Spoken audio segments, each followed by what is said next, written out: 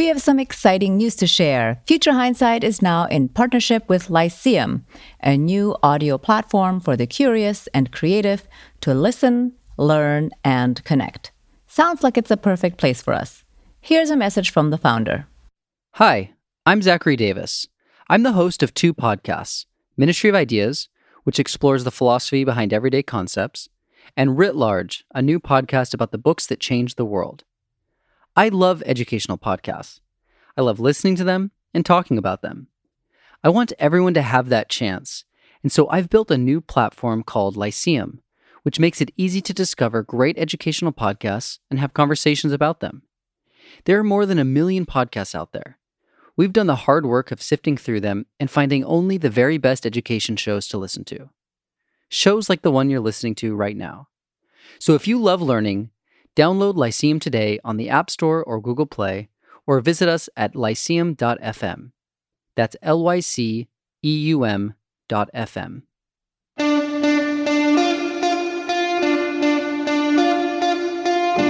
Welcome to Future Hindsight. I'm your host, Mila Atmos. Each week, I speak with citizen changemakers who spark civic engagement in our society. Our guest today is Jojo Mehta. She's a co-founder of Ecological Defense Integrity. It's a nonprofit working to expand the legal consequences of destroying nature. Together with a team of lawyers, experts, and diplomats, Jojo hopes to make the crime of ecocide part of the Rome Statute, which is overseen by the International Criminal Court.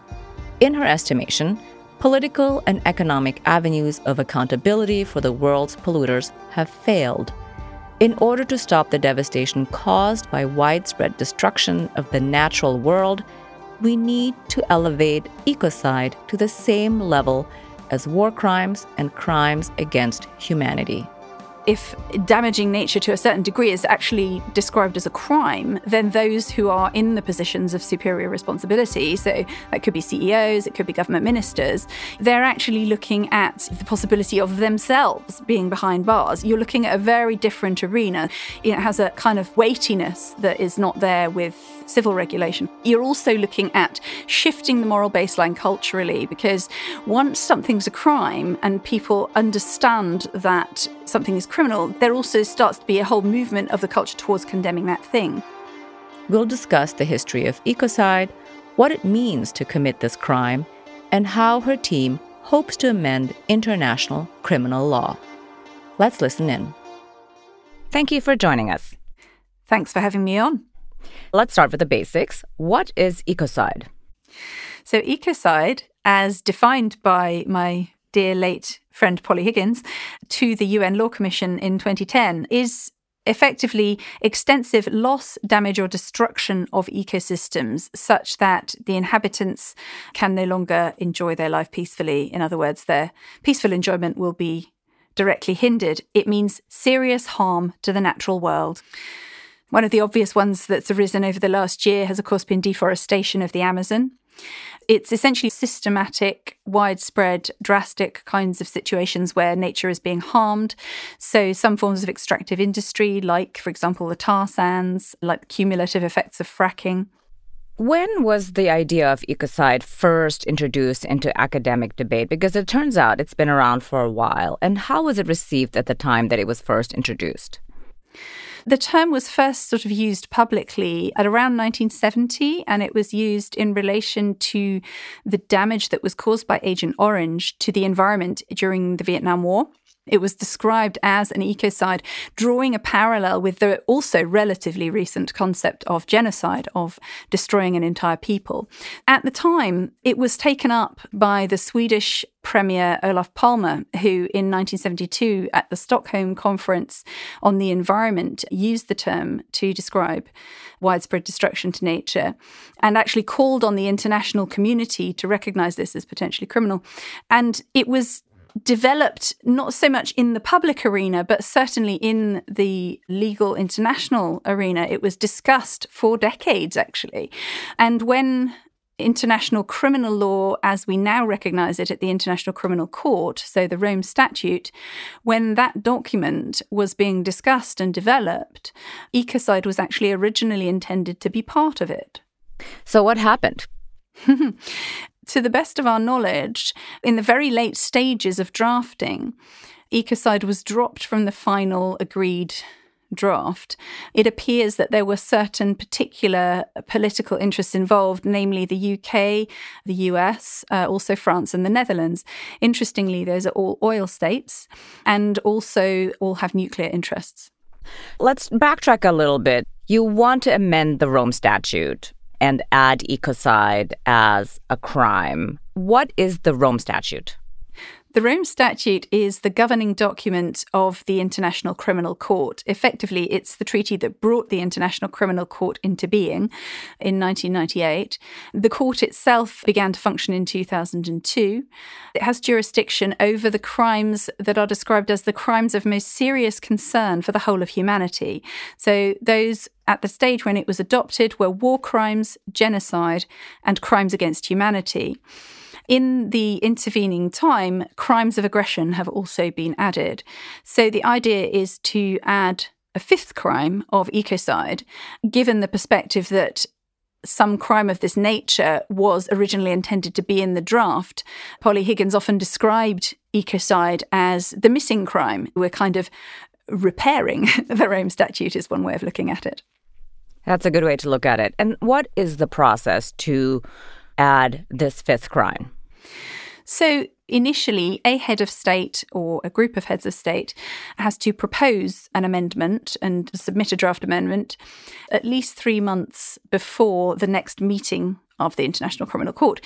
The amendment has to be voted as admissible, which takes a simple majority.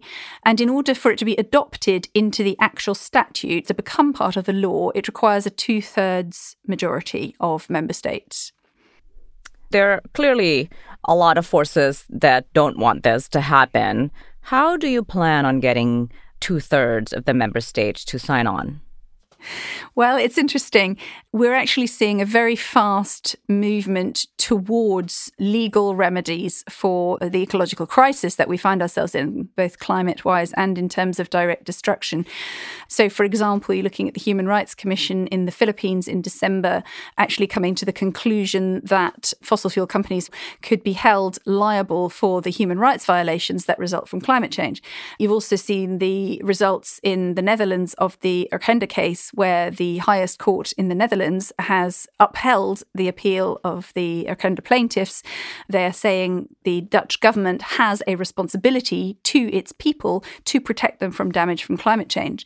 There's lots of movement happening in the legal arena, which shows that the global mood is moving much more towards what we've been advocating for many years. We've seen some very exciting developments recently at the International Criminal Court in The Hague at their annual assembly, which is the key forum for advancing this work. In December just gone, Vanuatu and the Maldives, both island nations, in their official government statements called for serious consideration by the gathered members of the potential of adding a crime of ecocide. So that's the first time that it's actually been stated in front of international community in a public forum of that kind since Olaf Palme's mention in 1972. We're actually coming full circle to a closer consideration of what's needed, because the reality is that current regulation is simply not stopping the harm that we're witnessing. Why do this through a legal avenue? What is the power of doing this through the International Criminal Court and making it a crime?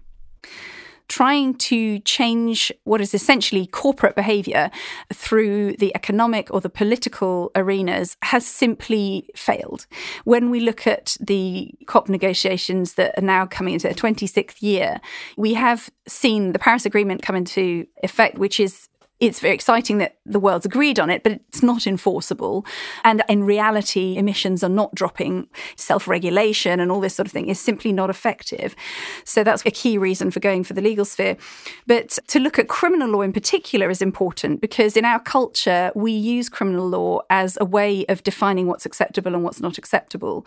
If you change regulation, which is where most of environmental law sits in the civil sphere, you see an adjustment to the budgeting that businesses businesses undergo. They may decide that they're going to have to shell out more compensation, or they may be expecting more lawsuits, but they don't actually change their behaviour. If damaging nature to a certain degree is actually described as a crime, then those who are in the positions of superior responsibility, so that could be CEOs, it could be government ministers, they're actually looking at the possibility of themselves being behind bars. You're looking at a very different arena. It has a kind of weightiness that is not there with civil regulation. You're also looking at shifting the moral baseline culturally, because once something's a crime and people understand that something is criminal, there also starts to be a whole movement of the culture towards condemning that thing. Criminal law has this effect of shifting the kind of moral baseline. There are also particular reasons for approaching this at the international level.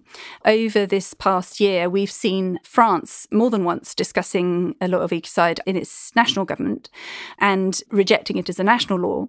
At the same time, just quite recently, President Macron was heard to say that he supported the idea of a crime of ecocide at an international level.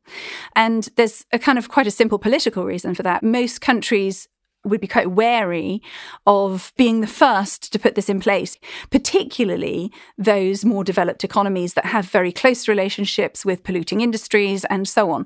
If there's a sort of general international movement towards recognizing serious damage to nature as an atrocity crime, then you've got a kind of safety in numbers factor, which is very important. Everyone does understand the urgency of the situation. If we can all move together, we can all be subject to the same checks and balances. Let's say you get to pass it and it becomes a crime internationally. How would it work in practice?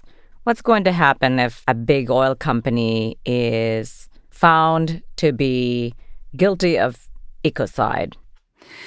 There's a couple of direct answers to that. The obvious one is that the International Criminal Court is a court of last resort.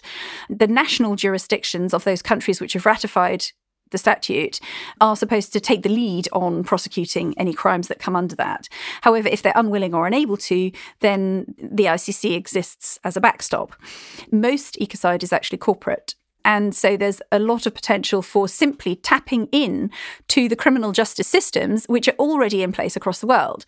What we like to focus on is the fact that making ecocide a crime, or even just the fact of proposing ecocide as a crime, acts as a very powerful deterrent. We're already starting to see the organisations which are at the very beginning of the production chain, those financiers and those insurers are already having to re-examine where they put their money, partly due to consumer pressure, partly due to litigation. But you can imagine that if something like ecocide is on the books, or even if it looks like it's approaching, you're going to start seeing a change in direction happen pretty rapidly. And in fact, it's already starting to happen. In our ideal world, we don't see the CEO of Monsanto or Shell or whatever in the dock because they've actually changed their practices in that interim period. So tell me about the things that are already changing on the ground. What's an example? The big investor BlackRock just recently has started to differentiate between its types of investment and re-examine some of its fossil fuel investments. And that's just one example that's coming from a big company. Also, the head of Siemens issued a letter, quite a very eloquent letter, explaining the action that they were taking as a company in terms of sustainability. The other thing that was highlighted by the CEO of Siemens was that their hands are tied by the fact that their legal duty is to their shareholders. And this is an absolutely key point. The CEO and the management of a company, its primary responsibility is to its shareholders. So it's to return a profit. Now, what you don't hear anybody saying is, we're going to do our best to carry on doing what we're doing without killing anybody. They don't have that conversation because killing someone is a crime. And so it's not even discussed, which is why we need to put ecocide into that same bracket so that effectively they know that any profits they make cannot be done by damaging the environment beyond a certain degree. That's extremely powerful. Essentially, you're talking about shifting the Overton window here on what's possible. And it sounds like it's already starting to work. When it's successful, how would it change in terms of stopping ecocide? Because at the end of the day, a big oil company makes money by extracting oil. How is it going to actually stop? This is going to be a question of a shift that those companies already know is coming. And we already have the capacity across the world to produce the energy that we need.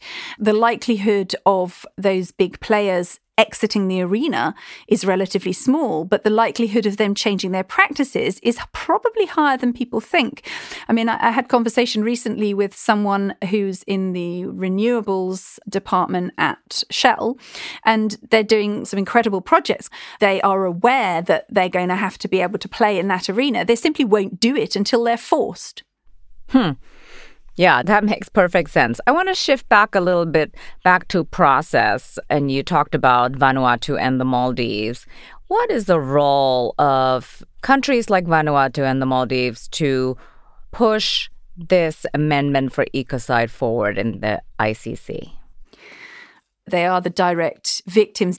But in terms of climate aspects of Ecocide, major sea rise levels, 10 typhoons a year instead of 2 a decade, all of this is stuff that they're suffering already and have been suffering for some time. There's a very strong moral force behind what they're calling for, which is for the destruction of the environment to be taken seriously at the criminal level. The other thing that is important to remember is that at the International Criminal Court, it's a one state, one vote system, like the UN. So effectively, a small island nation has as much clout and voting power at the ICC as the UK or France or any of these bigger countries and bigger economies. That's actually very exciting, because what that means is that with a sort of alliance of smaller states, that changes can potentially be moved forward, if necessary, without involving the bigger economic players. And so that's a particular advantage of the route that we're taking. When you talk about big corporations, they have tons and tons of resources. What is the role of money in terms of putting forward this legislation or this amendment within the ICC? And does it matter if you have a big law firm or several big law firms backing you to support something that would vote down this amendment? The great thing about the ICC is that business doesn't have a say there. Obviously, there's the possibility of them lobbying states to go against this or whatever. But you're looking here at a combination of a global public awareness situation that something drastic needs to be done in order to assure our sort of future thriving civilization on the planet. And you're also looking at a context at the ICC where states have votes. This is not like the climate negotiations. This is not like the COP talks, which could be sponsored by big companies, where, you know, the whole arrangement of it revolves around who have the most people, the most money, the most powerful voices. It's actually a much more sort of democratic procedure. The ones who are suffering the most from the situation in which we find ourselves globally are not the same as the ones that are perpetrating it. And so they have quite strong incentives to move forward. Yeah, that's really interesting. How did you and Polly find this avenue? It was almost like you stumbled upon it and then you discovered this whole treasure trove of this back work on Ecocide. I think it sort of was a little bit like that for Polly.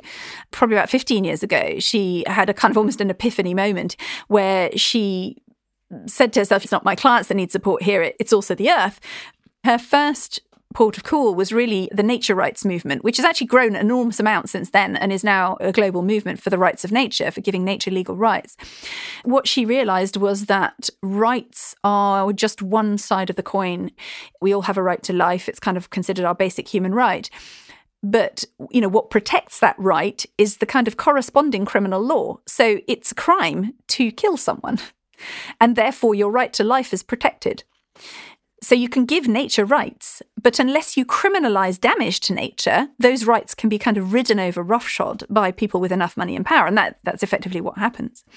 So that's how she ended up in the arena of looking at the criminal law and started to look at the situation at the International Criminal Court, and almost by chance came across this information about Ecocide being dropped out of the final draft. The more I read, the more I'm gobsmacked that it didn't make it into the Rome Statute. The fact that it was left out in 1996, what is it telling you about your campaign going forward? What can you learn from what happened then?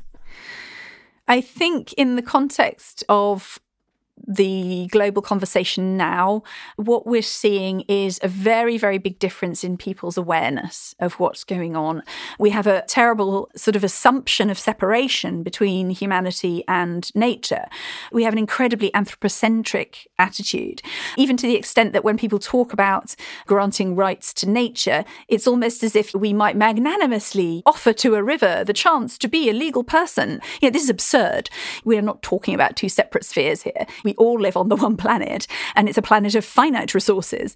We simply cannot continue with this model of constant economic growth that is starting to become incredibly damaging, and actually has been damaging for many years. But the difference that we're seeing between 1996 and now is the general awareness of that. It's had a very big jump in the last 12 months.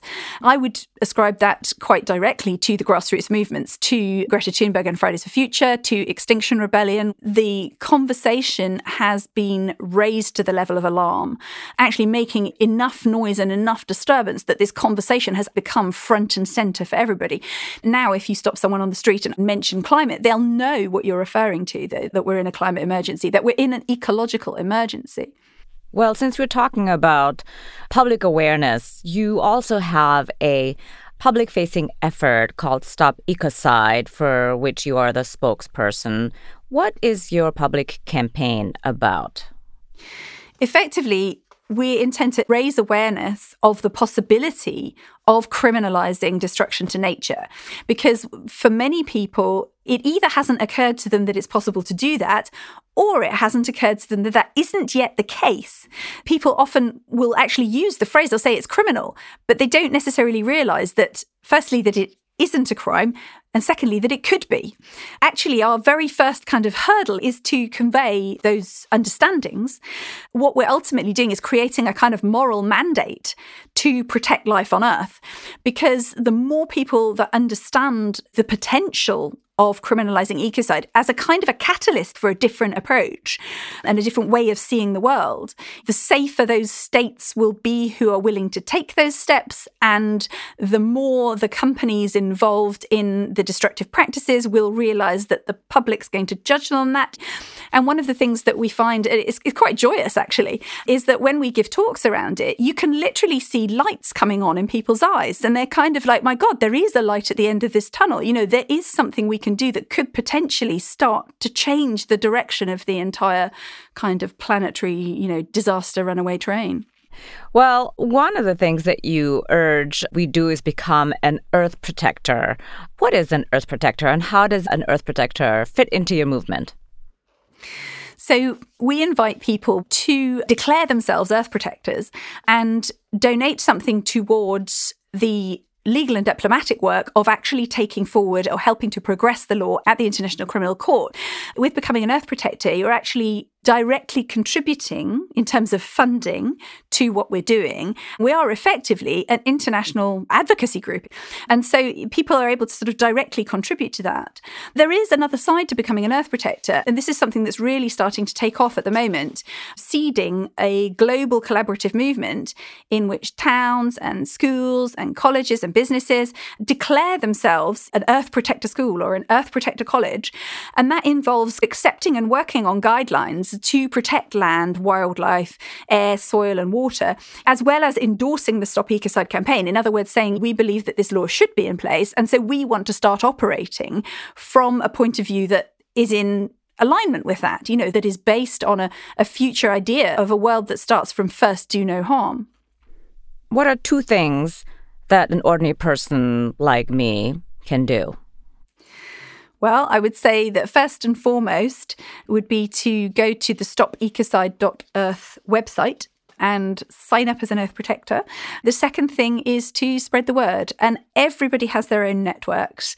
And the power right now in a way that is in huge contrast even to 10 years ago, let alone 20 years ago. We all have the power of influence.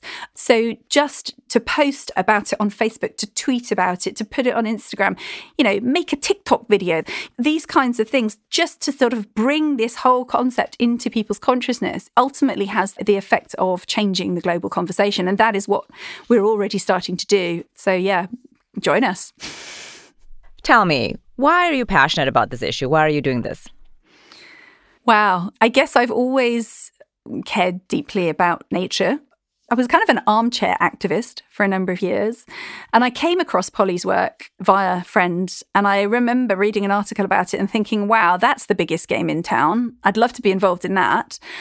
In a more sort of, perhaps a more profound level, there was a certain point for me in my life where I felt I really am committing my time and energy in service of nature, in service of the earth. Working with Polly and working on Ecocide crime just felt like the kind of missing piece that could really turn the ship around. And that's incredibly exciting. It is. I totally agree with you. Looking into the future, what makes you hopeful? When I read the newspapers or social media and online and so on, it's both very depressing and upsetting sometimes, but it also gives me hope because I am seeing a very distinctly moving and changing conversation that is going in what I consider to be the right direction. If you speak to someone on a one-on-one level, you often find that actually values are hugely shared between people, and that understanding is the sort of principal barrier to moving forward on this. I'm seeing more and more groups joining up. We're already finding a number of key NGOs now interested in working with us. We're seeing more and more states starting to talk about this. All of that collaborative sense of really wanting to build something new and different that is in harmony with nature, moving from the harm to the harmony, is something that I'm starting to see around me. And that is enormously inspiring and gives me hope. Excellent. Thank you for your time and thank you for your work. Thank you very much. I agree with Jojo that criminalizing ecocide is needed to end the widespread destruction of our planet. If innocent nations like Vanuatu are being forced to suffer the consequences of ecocide, the perpetrators of these crimes must be held to account. I was again struck by the many missed opportunities we've had in the past to protect our climate. This season, the theme of squandered chances and lackluster responses to climate change is tragically prevalent. Economic and political pathways to reducing ecocide are, of course, often untenable. In many cases, economic interests promote ecocide rather than discourage it. To end widespread oil drilling, harmful strip mining, or deforestation, we cannot rely on economies or countries who profit from these practices. Finally, I was heartened by the idea that criminalizing ecocide will cause a massive shift in public opinion. In fact, international criminalization is our last best hope. Next week, our guest is Joshua Goldstein. He's an award-winning scholar of international relations who recently co-authored the book A Bright Future. It's a look at international responses to climate change. We'll discuss Sweden's success in rapid decarbonization using nuclear power and how their example of replacing coal with nuclear could be replicated across the globe. Nuclear energy is clean in a couple of ways. One, it does not produce carbon emissions when it generates electricity. It's clean on the carbon side. It's also clean on the air pollution side, in sharp contrast to coal, which kills 1 million people a year from air pollution, particulate matter that it puts out. It's also clean in terms of the footprint on the environment. Nuclear power is so concentrated that a very small plant with a very small throughput of fuel and output of waste can replace something with a much larger footprint and much larger throughput. Until next time, stay engaged. I'm Mila Atmos. Thank you for listening to Future Hindsight. The executive producer and host of this program is Mila Atmos. The audio producer and music composer is Peter Fedak. The associate producer is Miriam Zumbul. Additional production by Brooke Sayan. Listen to us online at futurehindsight.com or your favorite streaming service.